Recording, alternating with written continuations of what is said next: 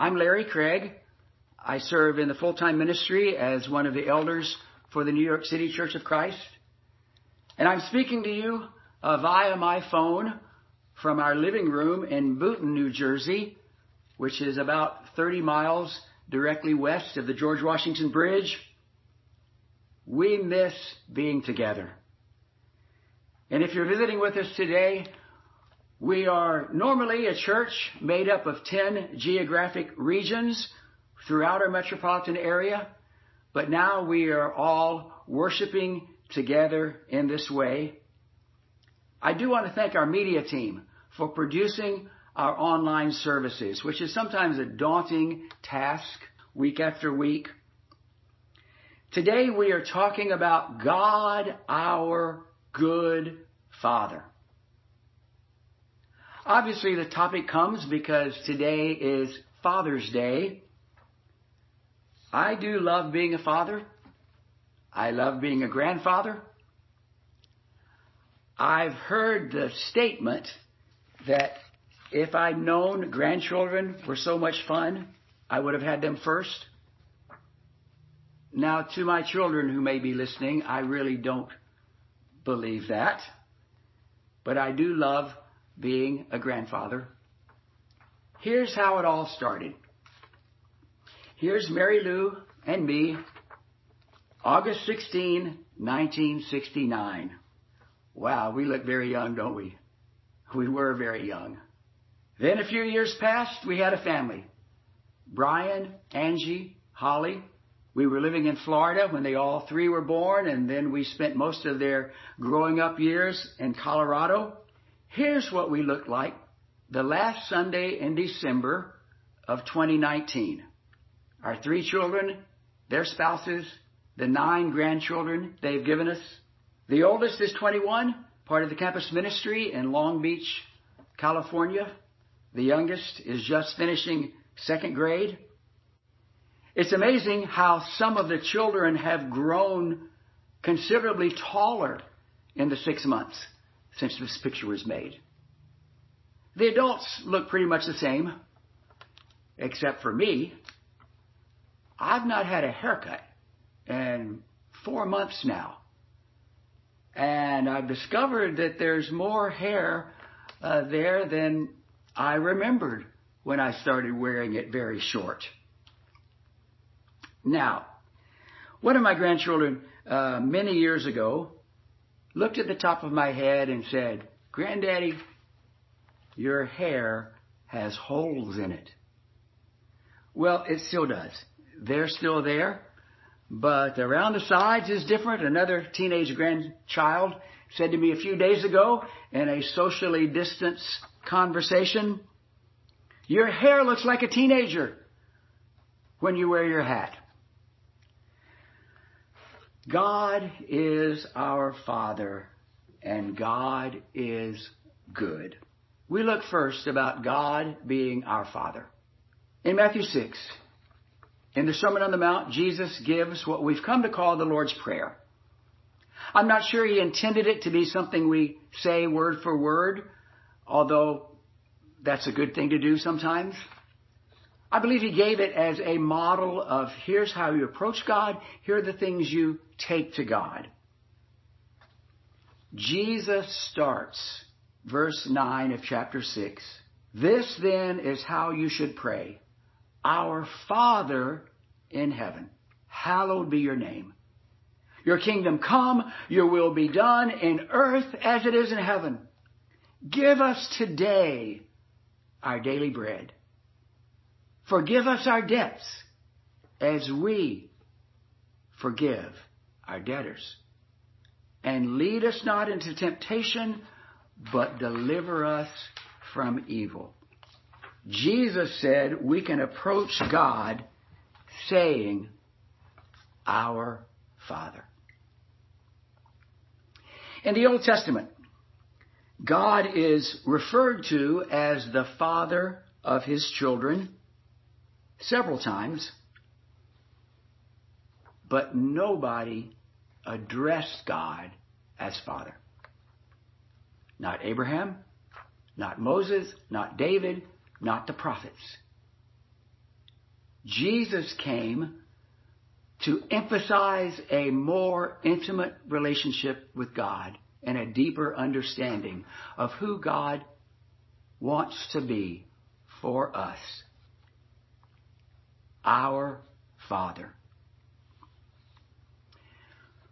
When I was a teenager, I was sometimes envious of my friends who had good moms. Really, I was envious of my friends who had moms. My mom had died of cancer early in the school year when I was 11, and in the 6th grade. She was only 35. I was also envious of my friends who had good dads. Dads who were engaged, involved, emotionally connected. My brother, sister, and I, in reality, were left to raise ourselves. There were a couple of convictions that were produced at that time, though. One was that when I had children, I wanted to be an engaged, emotionally connected dad. I look back, that happened sometimes more than others, but that was my goal. And secondly, I developed a conviction that God is my true Father. And I really developed that conviction long before I really understood what it meant to be a true disciple or a follower of Jesus. And it is a consistent New Testament teaching. God is our Father. But secondly, God is a good Father. That's not always true about earthly fathers. Father's Day is perhaps more emotionally charged, mixed than Mother's Day. And as a celebration, it is somewhat an afterthought to when Mother's Day began to be honored.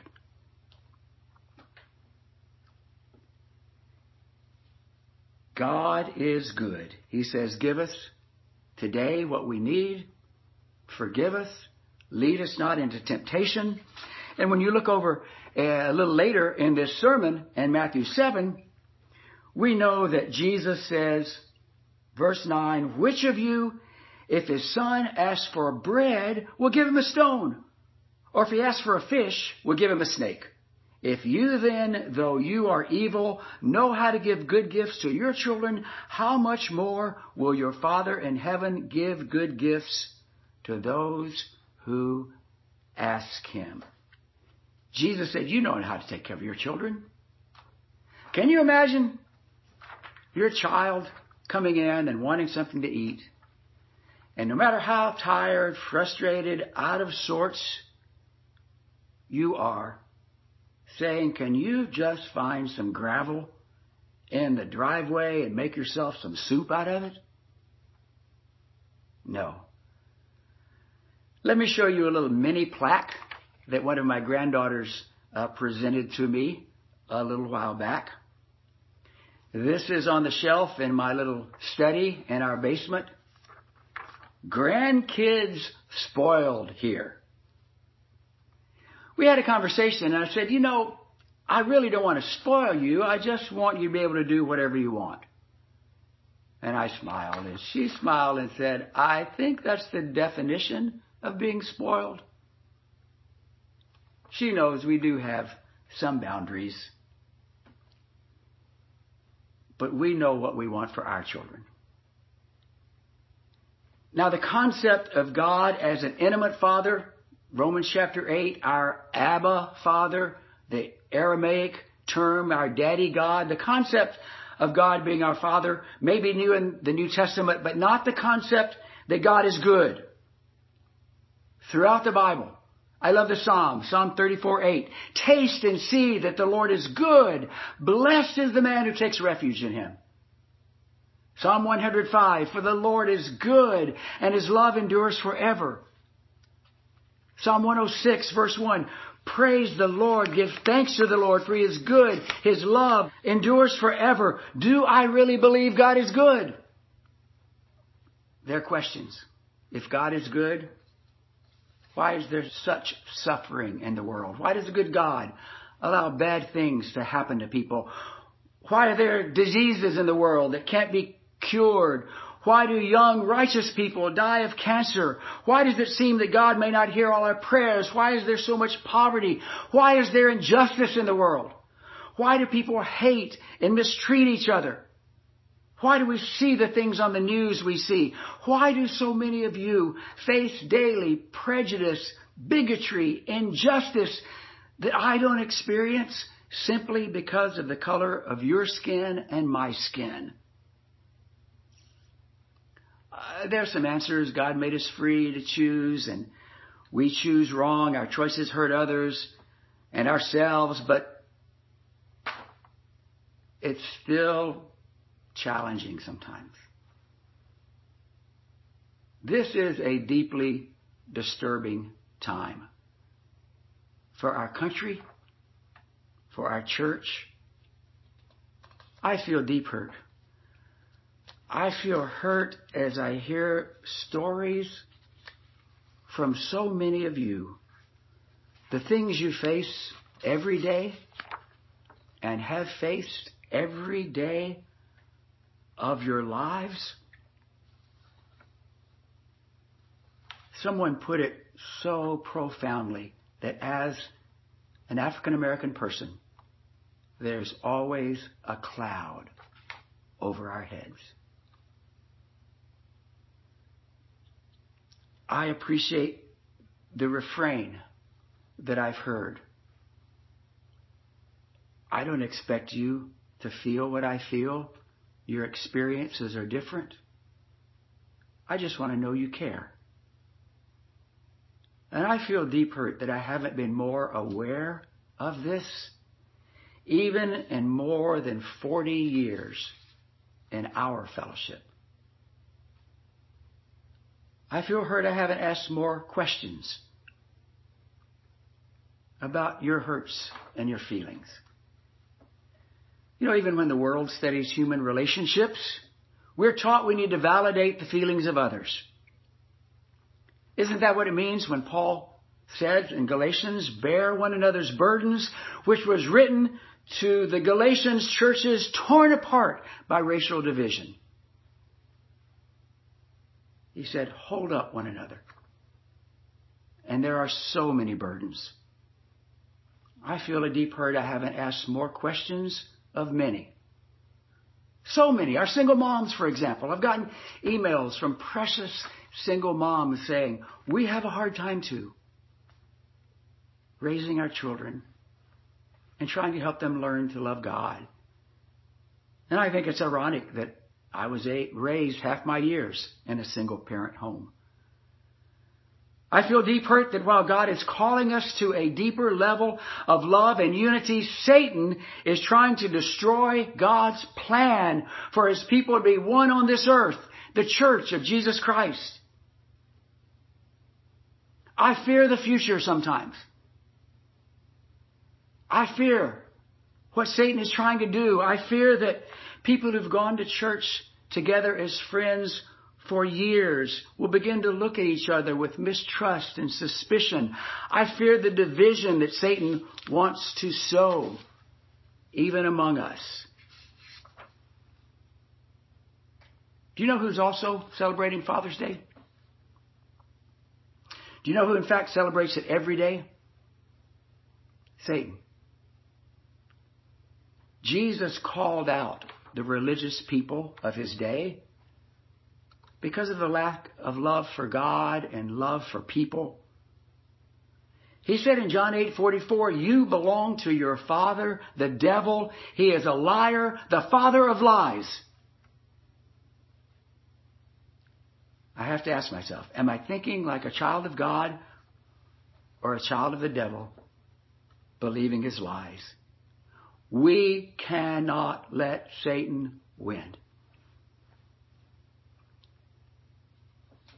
A couple of days ago, I was talking to Mary Lou about a lot of things I was feeling about all that's going on around us.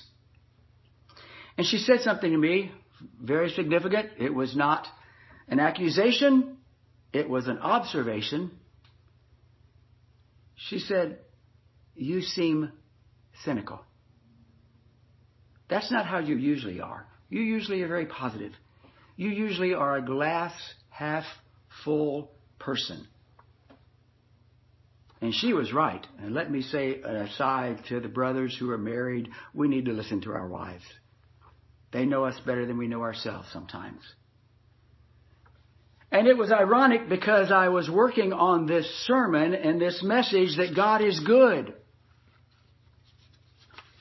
Now, and while I would never let myself say the words, "I don't think God is good," my perspective, my fears can be saying, is God really good? As we see the times we live in, the despair, the anguish, the hopelessness. And again, I fear, can we weather this crisis in our country? More importantly to me, can we weather this crisis in our church? No, God is good. Please say it with me from wherever you're sitting watching this. God is good. Say it again. God is good. And I want to say it and read it until I believe it in the depths of my soul. And when my thoughts waver, I take them captive, really by the cross. Because as we think about the goodness of God, as we prepare to take communion, what demonstrates the love, the goodness of God more than what He did for us in giving His Son? In 1 John chapter 3, verse 1, John wrote, "How great is the love the Father has lavished on us, that we should be called children of God," and that is what we are. God is our Father. But at what price? Over in chapter 4, John wrote, "This is how God showed His love among us. He sent His one and only Son into the world that we might live through Him. This is love, not that we love God, but that He loved us and sent His Son as an atoning sacrifice for our sins." God's love, God's goodness offers forgiveness. When you look at that scene in Acts 2, when Peter says to the crowd, "You killed God's Son." And the Bible records they were cut to the heart. What do we do? And Peter said, "Repent, be baptized, so that your sins will be forgiven." Peter saying, we killed God's Son, but He will forgive us. Because God is our good Father. Before we take communion, I want to tell you a story, a true story, told to me more than probably 50 years ago by a dear sister in the church in Homestead, Florida. Her name was Kathy Boyette. When this story happened, she and her family lived in a mobile home park in Perrine, Florida, right on very busy US 1 highway. One day, a neighbor boy was playing, kicking a ball around. It ran into the highway. He ran after it, was struck by a car, and killed. People began gathering.